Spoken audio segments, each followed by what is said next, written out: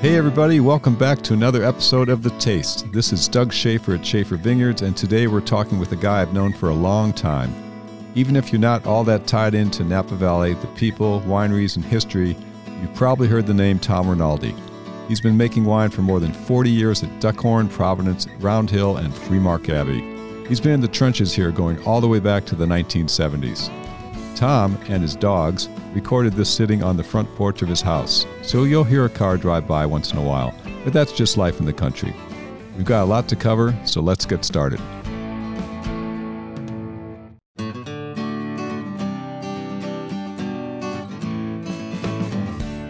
Hey everybody, Doug Schaefer back with another episode of The Taste. It's early August 2020. We're still doing these via the phone lines, which is frustrating, but at least we've got something to hang on to. Have a great guy on today, longtime friend, longtime winemaker, Tom Rinaldi. Tom's been founding winemaker at least 3 wineries that I know about, Round Hill, Duckhorn, Providence. And Tom, good to have you on. I can't remember when we first met. Do you? Where did we first meet? Any idea? Oh boy, I bet that was around about 1978 is my bet. I was getting grapes in the neighborhood, and your dad was a buddy. Maybe the Vintners Association, maybe a Calistoga tastings, things like that. The old wine tech thing up at the Calistoga, the hanging beef dinners. Remember those? Exactly. Oh boy. And it might have been, that goes back to the 70s. It does, and I think we have something in common because I wasn't around full-time till early 80s, but Dad's first cab was a 78, and Duckhorn's first Merlot was a 78. So I remember meeting Dan Duckhorn through my dad. That's probably where I met up with you at some point back in there in those days anyway. But sure.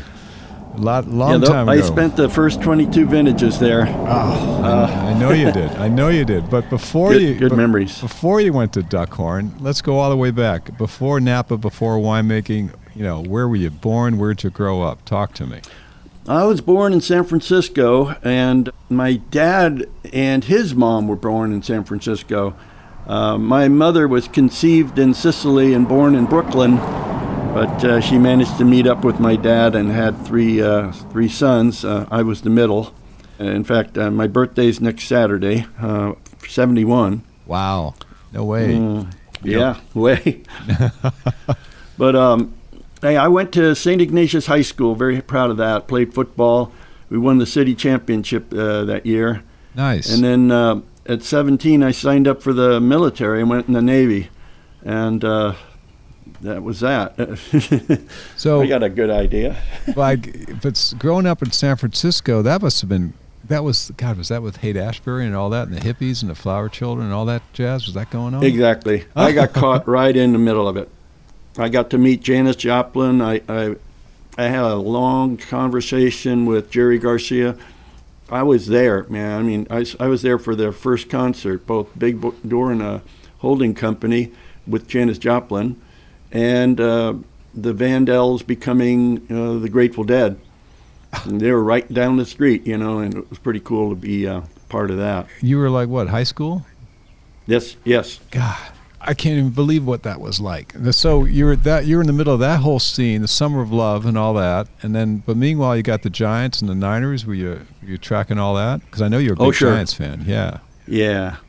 And my mom, since she was born in Brooklyn, was a Dodgers fan. And I mean, we were watching Sandy Koufax throwing a no-hitter against the Giants. We're on our hands and knees begging, please, somebody get a hit. And she is just, yahoo, Dodger blue for the last breath. Oh, that's amazing. What a scene. So, growing up, wine in the house? Yes.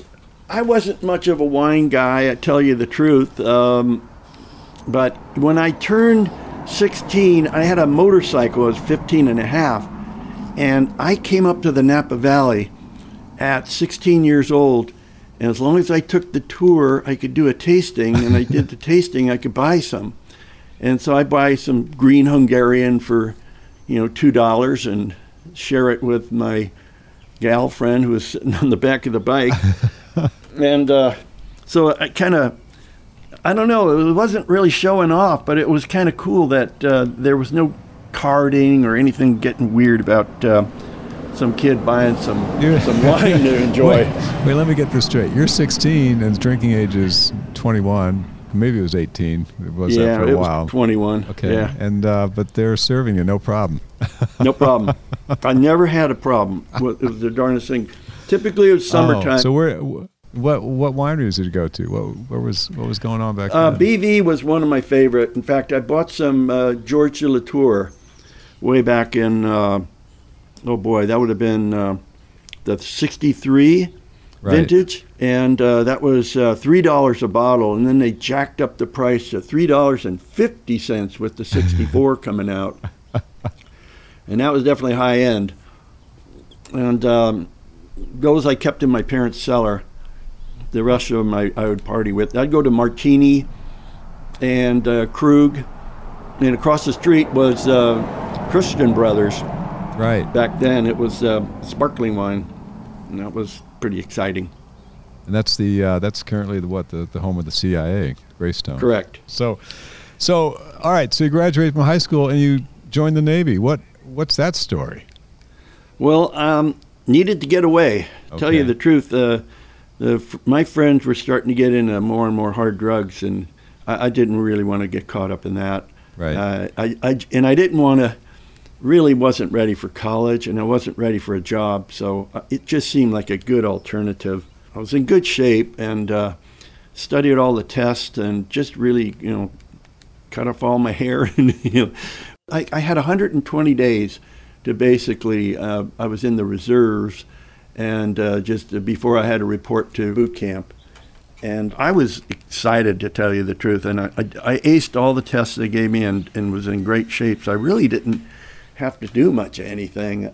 I was just got promoted, and I went back to school back in Millington, Tennessee, Memphis area. And I had a little apartment in Memphis. I was there for 8 months, and then I went out to San Diego to Coronado, tried to become a SEAL. That didn't work out. I got a infection in my foot, so ended up getting drummed out and tried to get back, and it would have been week 1 instead of week 8, so forget it. Yeah. I became an air crewman based in Guam in an EC-121 Super Constellation. We used to be typhoon trackers. We'd fly right into the eye of the typhoon and then find out where in the world we were by looking at the North Star with a sextant and in a reading plane off the coordinates. You got to be kidding me! No, you guys were flying into typhoons. Yeah, this was before satellites, so that was the way to figure out where we were.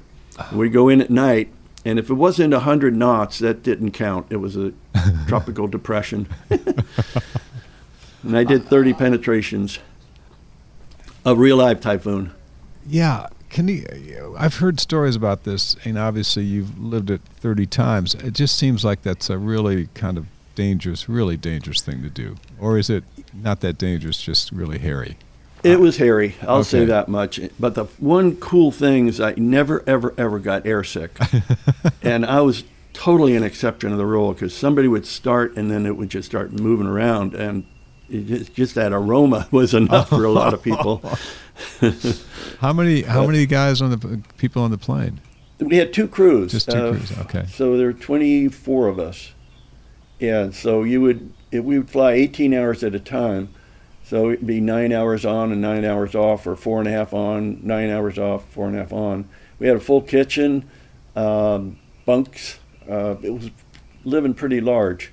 Because these are these big planes, right? Yeah. Okay, got it. 4-engine with tip tanks, and like I say, 18 hours of fuel. So they would kind of pervert us in Vietnam. We'd go flying up to Haiphong, Hainan, back and forth there, and monitor all the MiGs and surface-to-air missiles and boat traffic, and you name it. That was one of our big responsibilities. I'd go there at least once a month, and typically the end of the month and then the beginning of the next. That way we got hazardous duty pay and tax-free and all this other nice accoutrements. Yeah.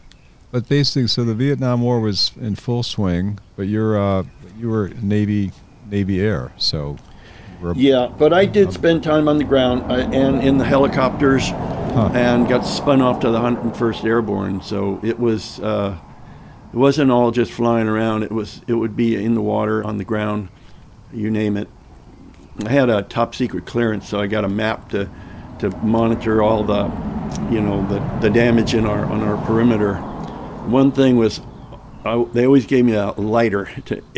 Anything goes wrong, light the map, and then you could do whatever you want to do about, defending yourself. Right. And I typically have a Marine on either side of me, and they were crackerjack shots. In fact, one time they nailed a guy right up in a tree. I never saw him alive, but I got his AK-47 with a scope on it, and everybody thought I was bad. I carried that thing wherever I went. Oh, man. And it was really a mean-looking machine, I'll say that much. It had a wooden stock with the Vietnamese writing on it and the works. Wow. So we went back last year, my wife and I, for our 50th anniversary, my first deployment. Tell me about that. You and Beverly went back, so it's been, 50 years? Yeah, almost to the day. Wow. April of 1969 was my first deployment, and much better reception this time. How was that trip? Because I know I read a couple. Was it great? It was wonderful. I'm really glad we did it last year instead of this year. It would have been just impossible. Yeah. But it worked out beautifully. We took the river cruise up to into Cambodia and visited temples and people's homes and the works. It was phenomenal. Nice. Yeah, I'm glad you guys got to do that. Me too. It was a good memory cleanser, if you will. I never had post-traumatic stress disorder. It's the darndest thing. All my friends got it, but I never had a touch of it. But I had memories, real clear memories of the different places: Da Nang, Chulai, Phubai, Hue, and I had to visit each and every one of those, and just kind of wash up the memories. And it's so different 50 years later. It's laughable. Yeah. Why? How come you think you never had the post-traumatic thing? There's a button or a trigger that snaps, and I just don't think I have that button or trigger. That's all there is to it. I've talked to psychologists and different people about it, and there's just one of those things. Yeah. Yeah. Well, I'm glad I'm very fortunate in that regard, because I tried to get a few of my friends to come back with me, and there's no way, they're just they dream it all the time that they're still there. Oh. Yeah. Oh, man. But it was thank you the GI Bill that I got to, pursue my career, if you will. I was going to either be a medical doctor or a veterinarian, took all the prerequisite classes, and I realized that taking wine classes were as good as anything to become a medical or veterinary doctor.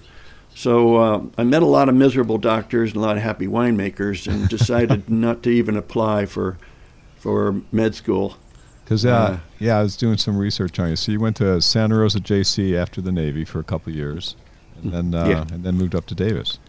That was a real education too. I had some great classes at Santa Rosa JC, and got great grades, and so I got to choose whatever college I wanted to go to, and Davis was number one. Nice. And I had Maynard Amarin's last class, and Ann Noble's first class.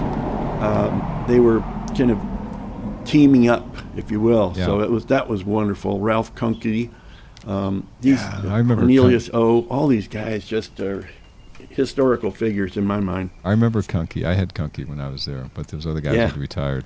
He was great. We used to go out and have a beer across the street, the Graduate. The Graduate. Cool. I remember that place. What was that? Sure. Dollar pitcher nights for beer on Thursday nights. Was that what it was? What could possibly go wrong? Yeah, everything. Yeah, in fact, I have a degree in malting and brewing with Dr. Lewis, as well as enology viticulture. Who else was it in the enology program with you? Some of your classmates? Mike Martini. Okay. Bob Levy. Kathy Corson. I know I'm going to leave somebody out. One of the Wente boys, and it was a phenomenal. Tim Mondavi. Yeah, we had a spectacular class. I mean, they all knew exactly where they were going to go work. I wasn't sure. But I was very fortunate. I was one of about 20 applying for the job at Freemark Abbey. They were hiring a Davis graduate every year. And I was one of the final two. I'll say Rob Davis was the other one.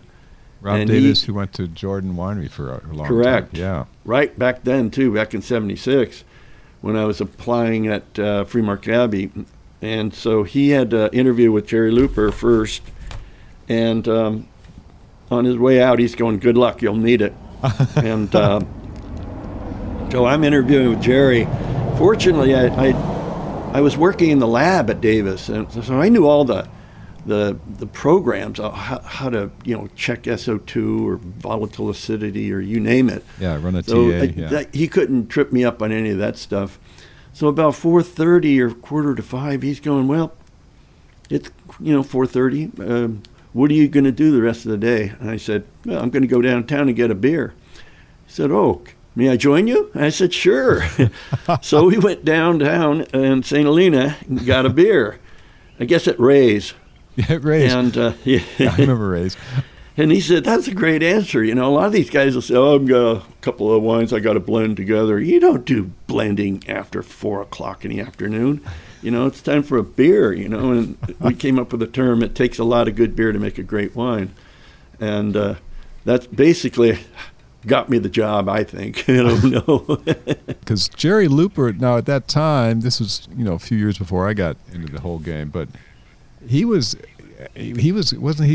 quite the famous winemaker at that time, right? So it was indeed, yeah. So, and he went on to Europe after being out in Carneros for a while, doing his own thing. Moved out to Europe, and I really didn't get a full season with him. He left before the season really got into bloom, and Larry Langban took over, and Larry was Davis graduate the year before, and I thought, if I play my cards right, maybe I can become a winemaker here. That's right. But, that's the year where people were becoming winemakers like instantly out of Davis. Something like that. Almost.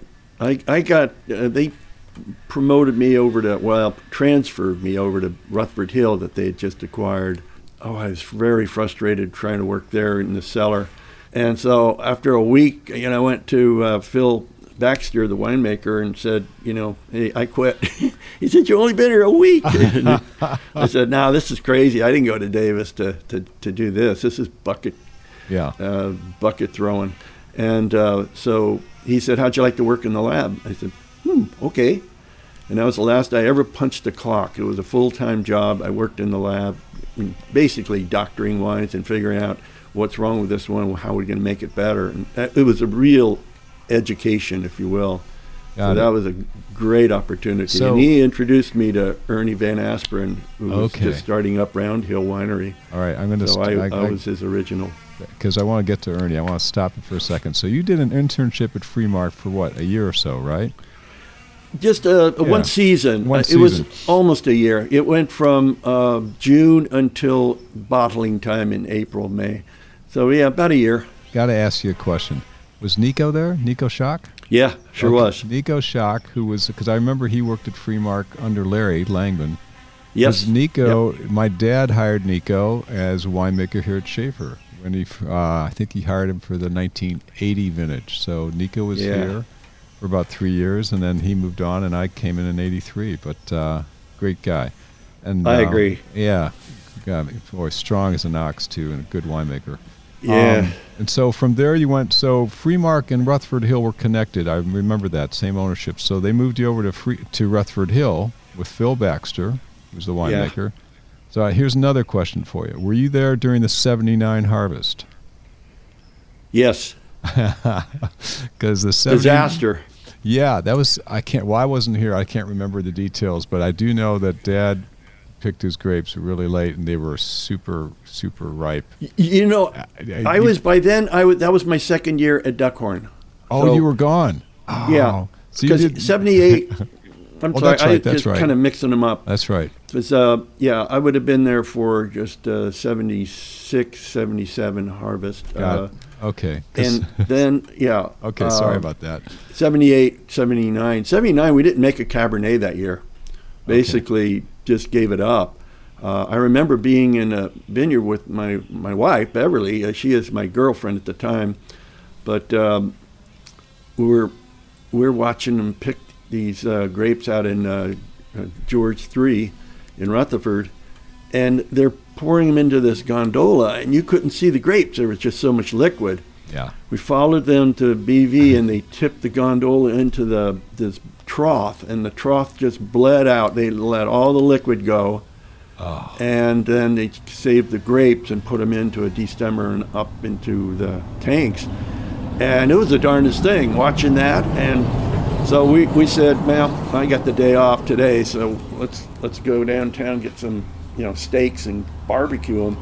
And we go to Safeway, and we're crunching along in the aisles. It's the darndest thing. We're crunching along, and it's bags and bags of sugar these guys are carrying.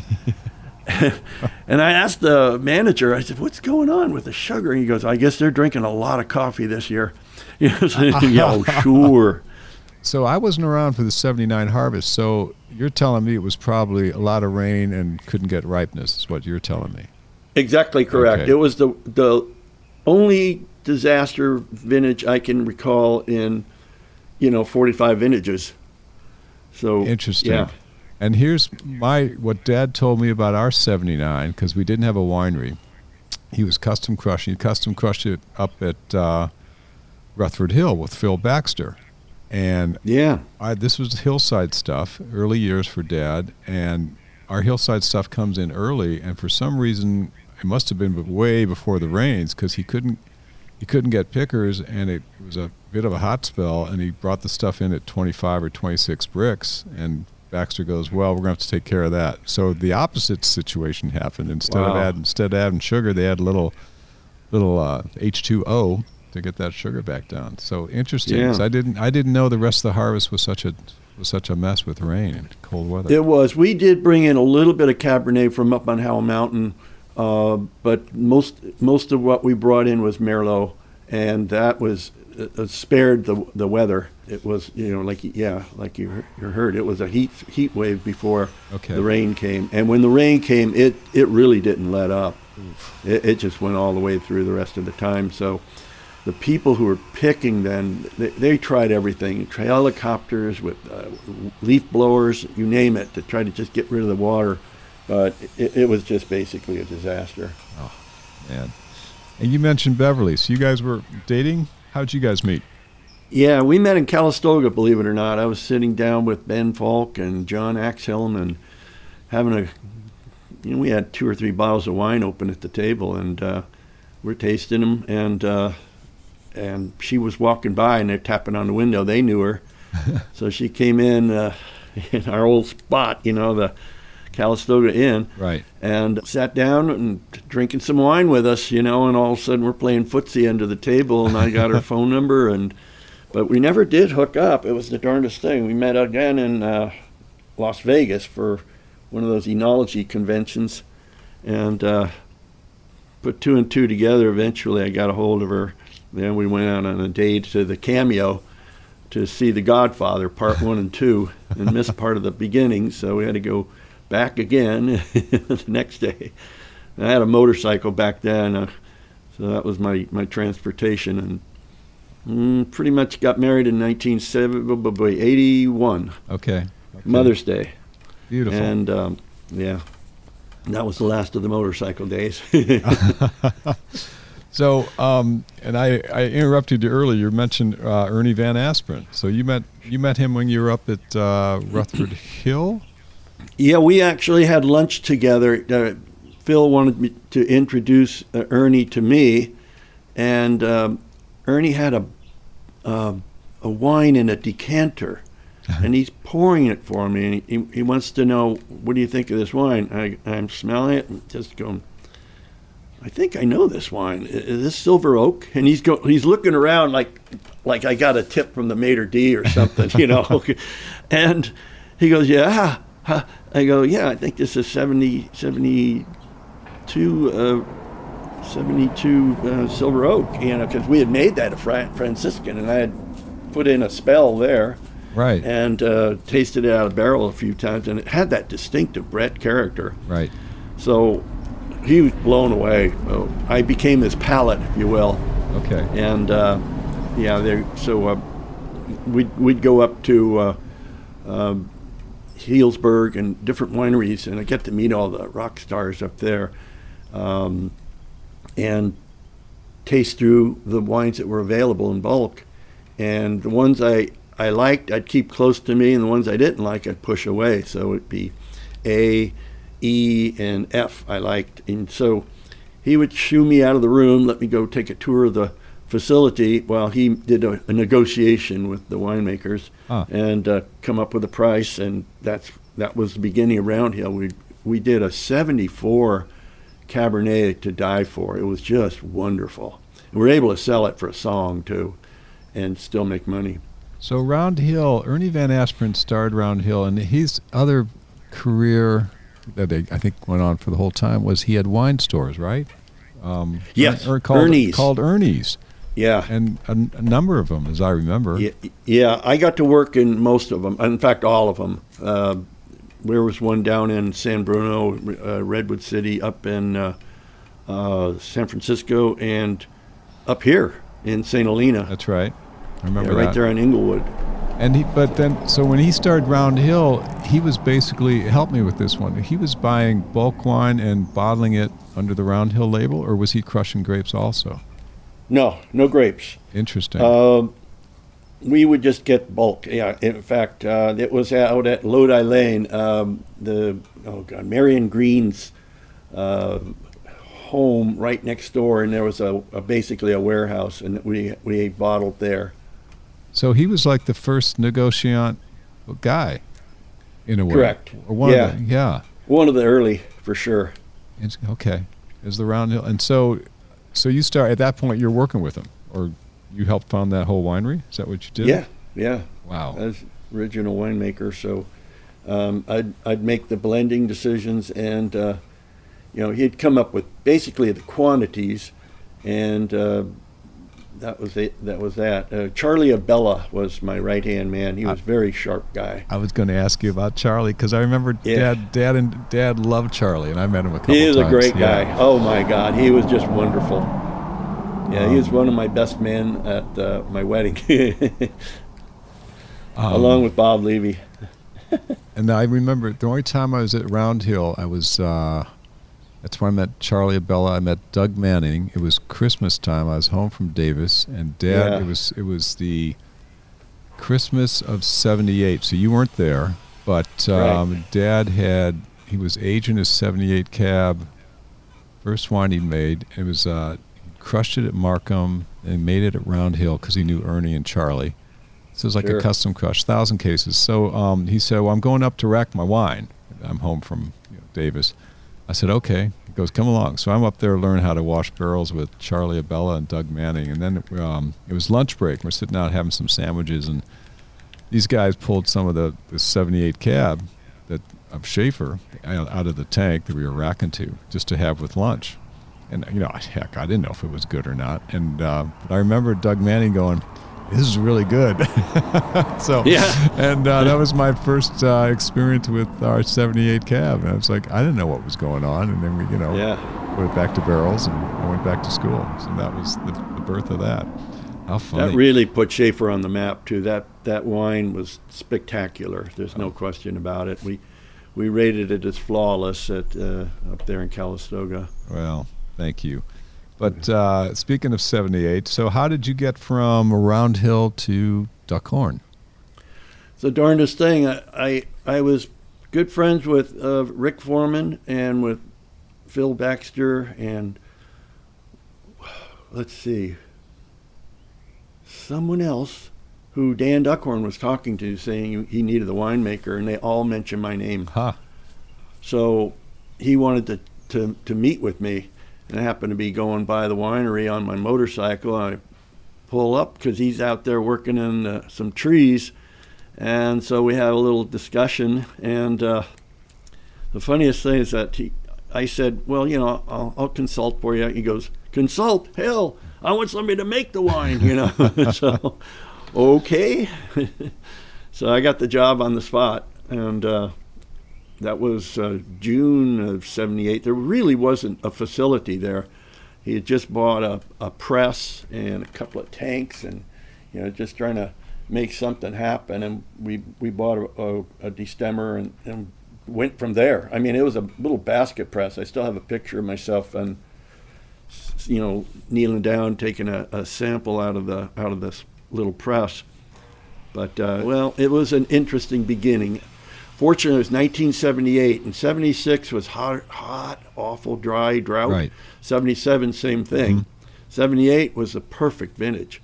And then, of course, 79 was a disaster. Right.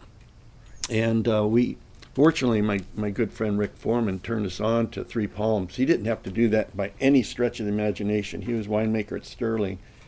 And we had no intention of making a Merlot. Merlot? Yeah, what? And so we brought it in anyway, and it was knockout. And I didn't know the rules at the time. I should have known. But I put in 15% Beatty Howell Mountain Cabernet into it. Oh. We're getting ready to bottle. Yeah, and a counselor, our counsel's going, so Tom, what else is in there? I go, well, I've got 15% Beatty Howell Mountain Cabernet. And he goes, no, come on. And I go, no, seriously. He goes, no. And so he opens up chapter and verse. There it is, 95%, same as vintage. Uh-oh. Right. So we got a use up by BATF, one time only. And so we got away with it. And thank goodness, because to this day, that wine is still alive and well. It's a gorgeous wine. It was 15%. It was Merlot or Cab? Cabernet 15%, and the rest of it was Merlot, Three Palms. But it was a different vintage or same vintage? Same vintage. Got it. Okay. Yeah. Oh. But if it says Three Palms Vineyard, just like Hillside. Oh, it's got to be 95%. That's right. Correct. Got it. Okay. Oops. So Rick Foreman, who was winemaker at the time at Sterling, and he was a stud winemaker in those days. He was the guy, one of the guys, and absolutely. And I remember Sterling had a Three Palms Vineyard Merlot, I think. So he turned you guys onto that. So for some reason, I thought Dan was crazy about Merlot and really wanted to do it. So that wasn't the case. He became crazy about it, I'll say that much, and he wanted to do it for sure, because he and Rick did get to travel to France together. Okay, because a lot of folks might not know, Merlot back in the late 70s, very few people, if anyone, made a varietal Merlot. Merlot was used mostly for blending. So I can remember I was working at Lake Spring with Randy Mason. That was 81, 82, and they were starting to make a Merlot, but it was still kind of new. So you guys, were trailblazers. And that first wine, 7-8 Merlot, was from Duckhorn, was absolutely amazing. And it had 15% Cab. That's good to know. Thanks for that. There you go. I love it. That made all the difference in the world, too. I think if it were been 100% Merlot, it would have been a head scratcher. And to this day, they don't make 100% Merlot out of there. It's got all 5 varietals growing in the vineyard. Right. And it's all owned by Duckhorn now. Yeah. I kind of made a little joke a while back that I wanted to get some of the grapes, and they kind of looked at me dumbfounded. But... that I made it at Provenance, as a matter of fact. I was making a Three Palms Merlot and a Three Palms Cabernet. I had access to the fruit, but then Diageo just chickened out from the prices, and they let it go. How big a vineyard is it? How many acres? 80. 80, okay. I didn't realize it was that big. Okay. And it's all rock, too. Yeah. But fortunately, there's water. And, in fact, to plant it, they were using fire hoses to blast a hole into the rock, and then fill it up with sand and real dirt and in a rootstock. Interesting. So Duckhorn first release was a 78. I think that was the first release from Duckhorn. It was 78 Merlot. Correct. Released in 81, probably thereabouts. And was that the only wine from Duckhorn in the beginning, or was there Cabernet too? No, we made a Cabernet as well. Okay. Cabernet was very nice. It was from Spotswood Vineyard, and also down in your area. I can't remember his name. Dick Stelzner. Dick Stelzner, right. Correct. Mm-hmm. Thank you. You bet. And that was that was fascinating stuff. We only sold it for $10.50, but we went crazy with the Merlot and jacked it all the way up to $12.50. It was so funny because there'd be some people that say, "Oh, I'm not going to. Oh, no, my husband would never drink Merlot." I said, "Well, don't tell him it's Merlot." And especially after that Sideways movie came out, and they'd come back and they say, "You're right. He loves it." You didn't tell him it was Merlot. Well, I was going to ask you about that because you were really on the front lines in the beginning. A totally kind of unknown varietal by itself, Merlot, bursts on the scene and kind of meanders around in the 80s. People more familiar with it, and then the 90s it just goes nuts, rock star, and then all of a sudden becoming kind of a punchline from a movie. I mean. Well, what had happened was that Merlot was already on the ropes. They were making it down in Monterey and Lodi and calling it Merlot, and it was Plonk. Right. And it was bringing the name down. There was just too much of it, and it was growing in the wrong spots. It needs good drainage. If you don't have good drainage, you don't really have Merlot. Mm-hmm. And so it was getting kind of beat up as a varietal. We fortunately had a good reputation, a good name, and we never just bottled something just to call it Merlot. So that was a crucial part of our success during that time where it really was kind of a joke, if you will. You couldn't even give the stuff away in Los Angeles. But the punchline in there was not supposed to really be taken seriously. I mean, you wouldn't want that guy Miles to be your maitre d'. So he was drinking out of the spit bucket, remember? Yeah. So it was not meant to be serious, but it was taken seriously. None of that Blanc and Merlot. And, I remember hearing the story that it was like they were doing 10 or 12 takes, and it was the last shot of the night, and they were all hungry, so he just kind of let loose with that, ripped with that line, and then they took it back in the editing and kept it, which was unfortunate because it kind of hurt sales for a lot of people. But I think in the long run, it's done good things for Merlot because all the folks that were making Merlot maybe not as good as it should be. Kind of a lot of the Negociant guys went away, stopped making it. Yeah. Started making Pinot Noir, and so now if you see a varietal Merlot out there, chances are it's going to be pretty darn good, because if it's not, it doesn't have a chance to start. It doesn't have a chance to begin with. So it's there. Yeah, I've taken it seriously all my career, right. And we're making the Pellet Estate Merlot, and it's good enough. It stands on its own. I don't need to add anything to it. Sometimes I will add some Cabernet Sauvignon, but it's estate out on the base of Spring Mountain. That stuff, just a knockout. I'm still enjoying it, still enjoying making Merlot. Good. So 22 years at Duckhorn. And it was a great run. Why did it work so well? What worked? What was the trick at Duckhorn? Because it's a wonderful place. Well, I would say we focused on quality, not quantity. I was meticulous on making sure that we didn't bottle anything that we weren't going to be proud of. That's why we came up with names like Decoy and Migration and so forth. These were second labels and weren't supposed to shine like the Duckhorn, our moniker, Mm-hmm. our home base. So that was very important. And we had a good run of vineyards and meticulous management.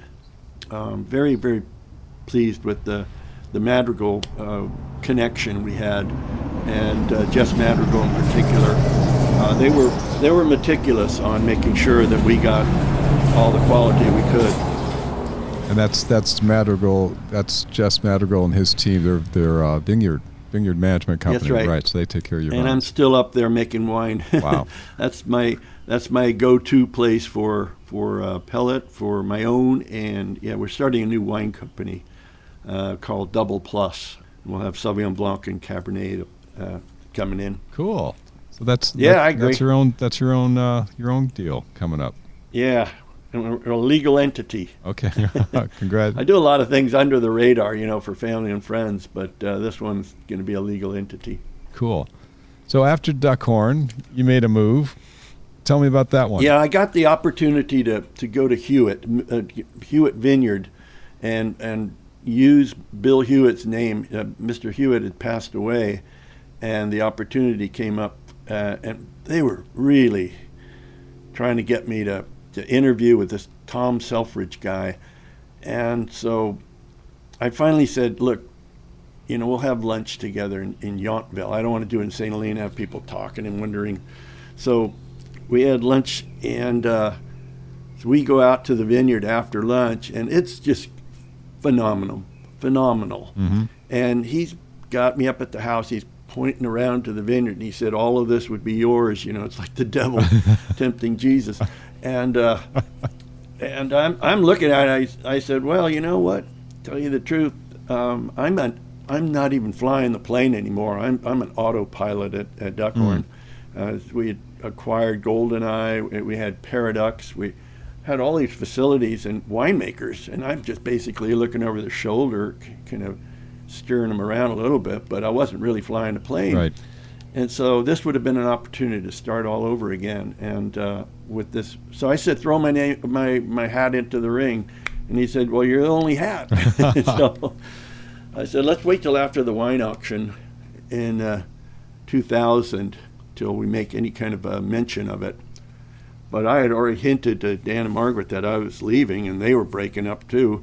So they never got it until, basically the wine auction. And I mentioned it to Mike Thompson, our congressman, and he kind of like his jaw drops. He goes, you can't leave Duckhorn. You are Duckhorn.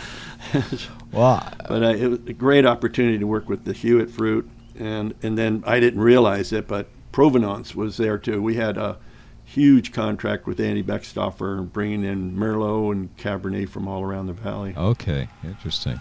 No, I remember when that news broke that you were leaving Duckhorn, and we were all, because Rinaldi is Duckhorn. Yeah.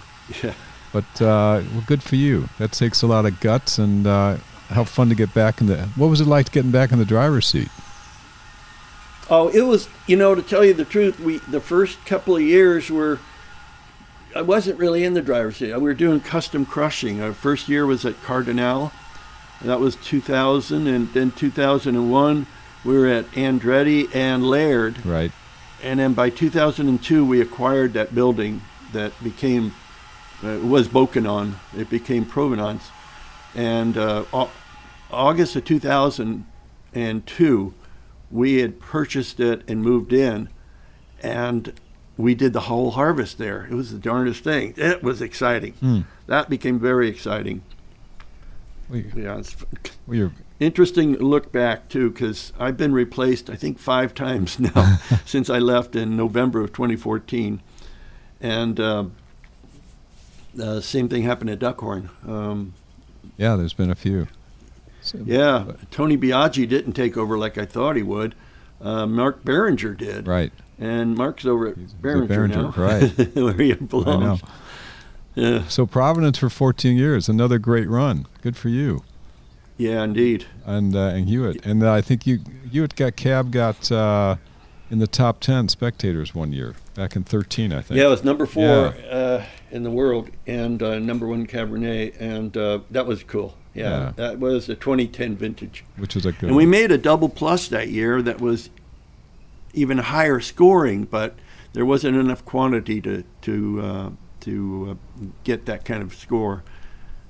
Aren't you, 2010, aren't you amazed how good the 2010s are? Because at the time, it was a really tough harvest. I remember just being,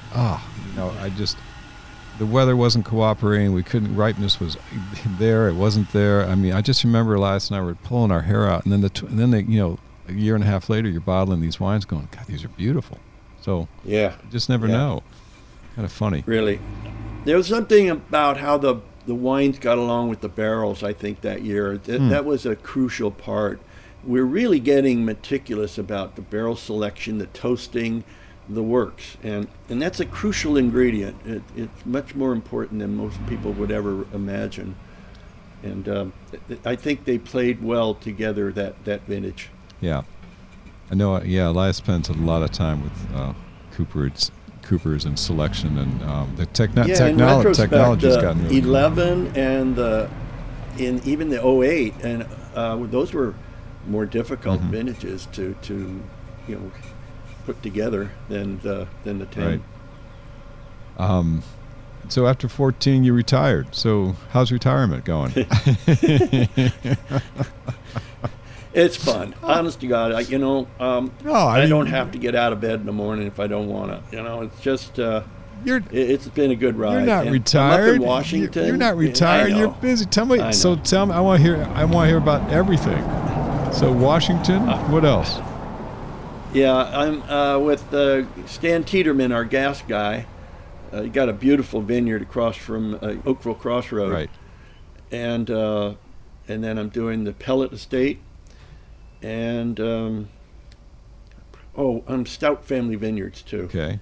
We just bottled a nice Sauvignon Blanc,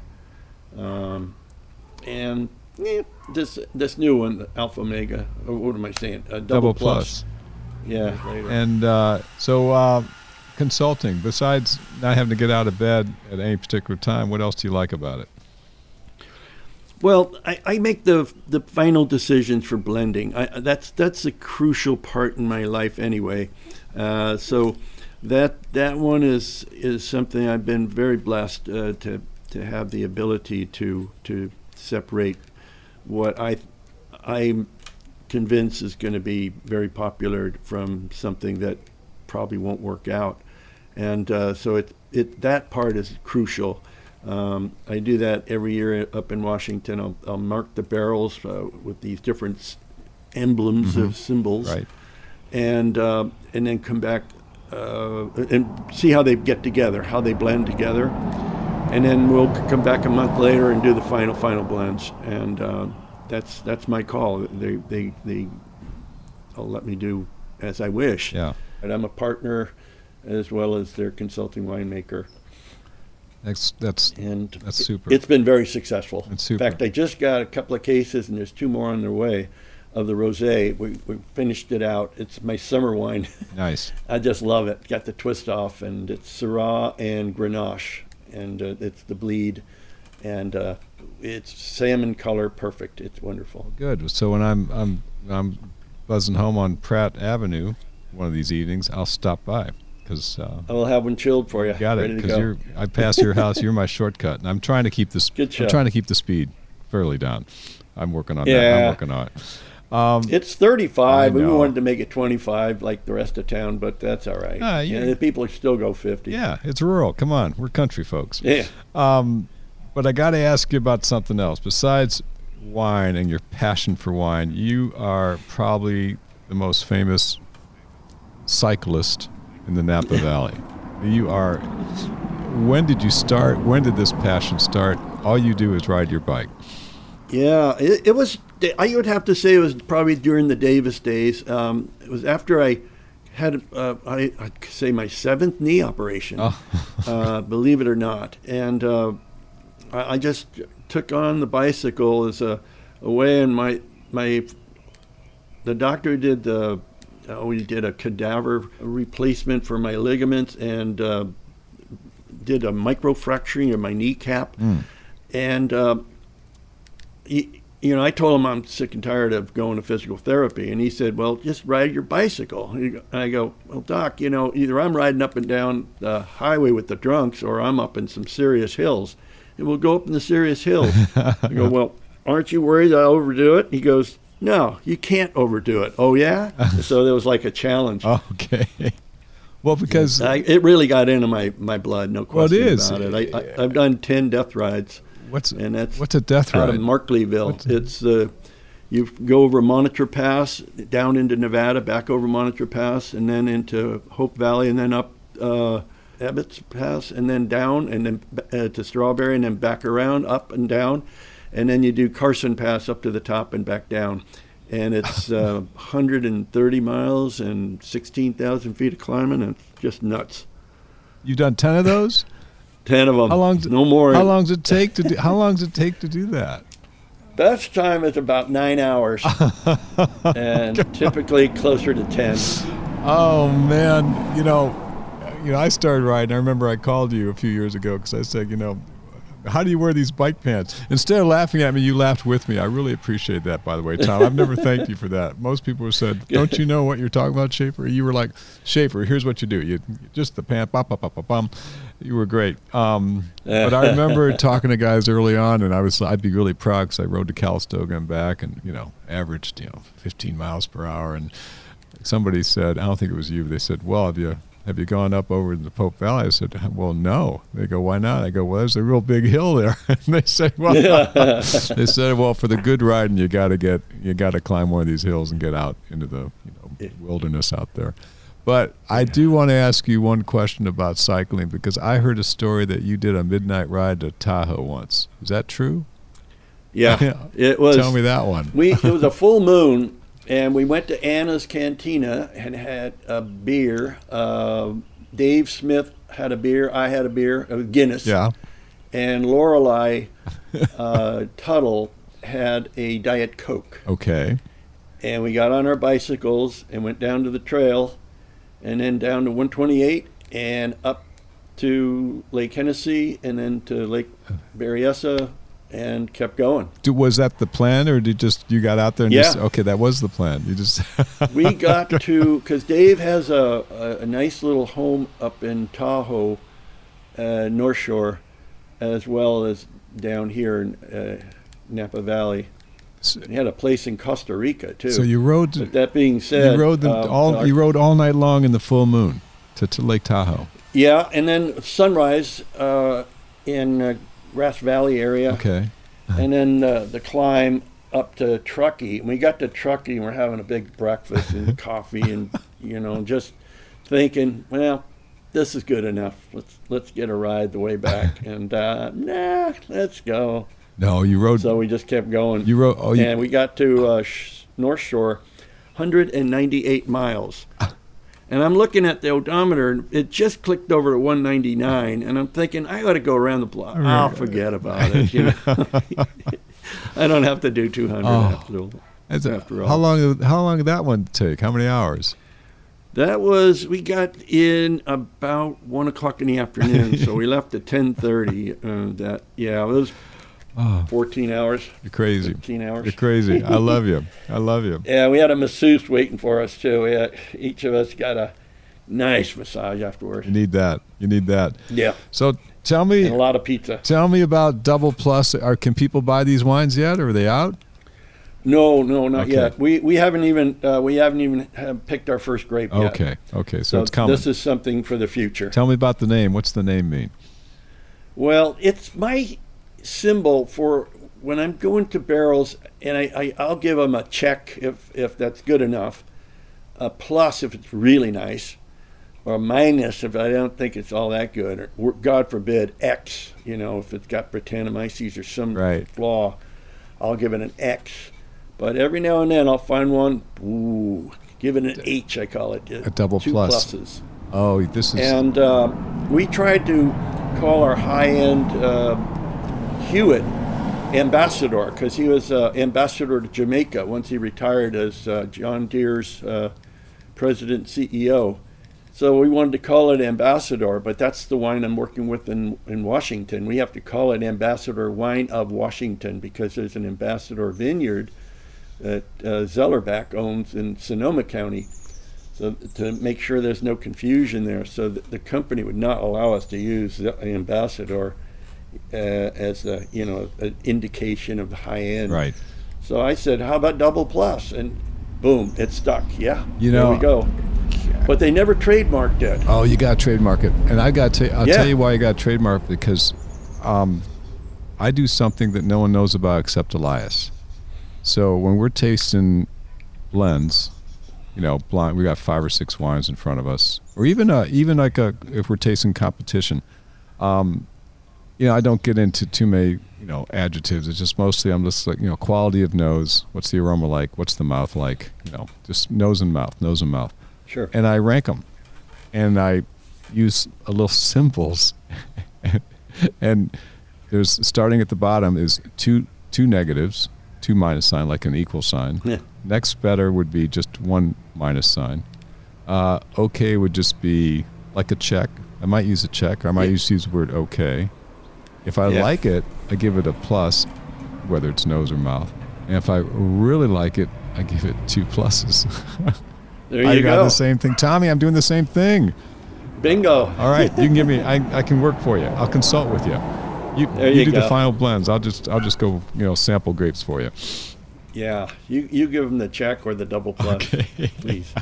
Isn't that great? I just love it. We own the LLC now. We just applied for it and we got it. Good. So the rest is history. Good. Well, go trademark it because I might take it. I like it. No, I'm not going to do that. It's done. Okay, good. It's done. Good.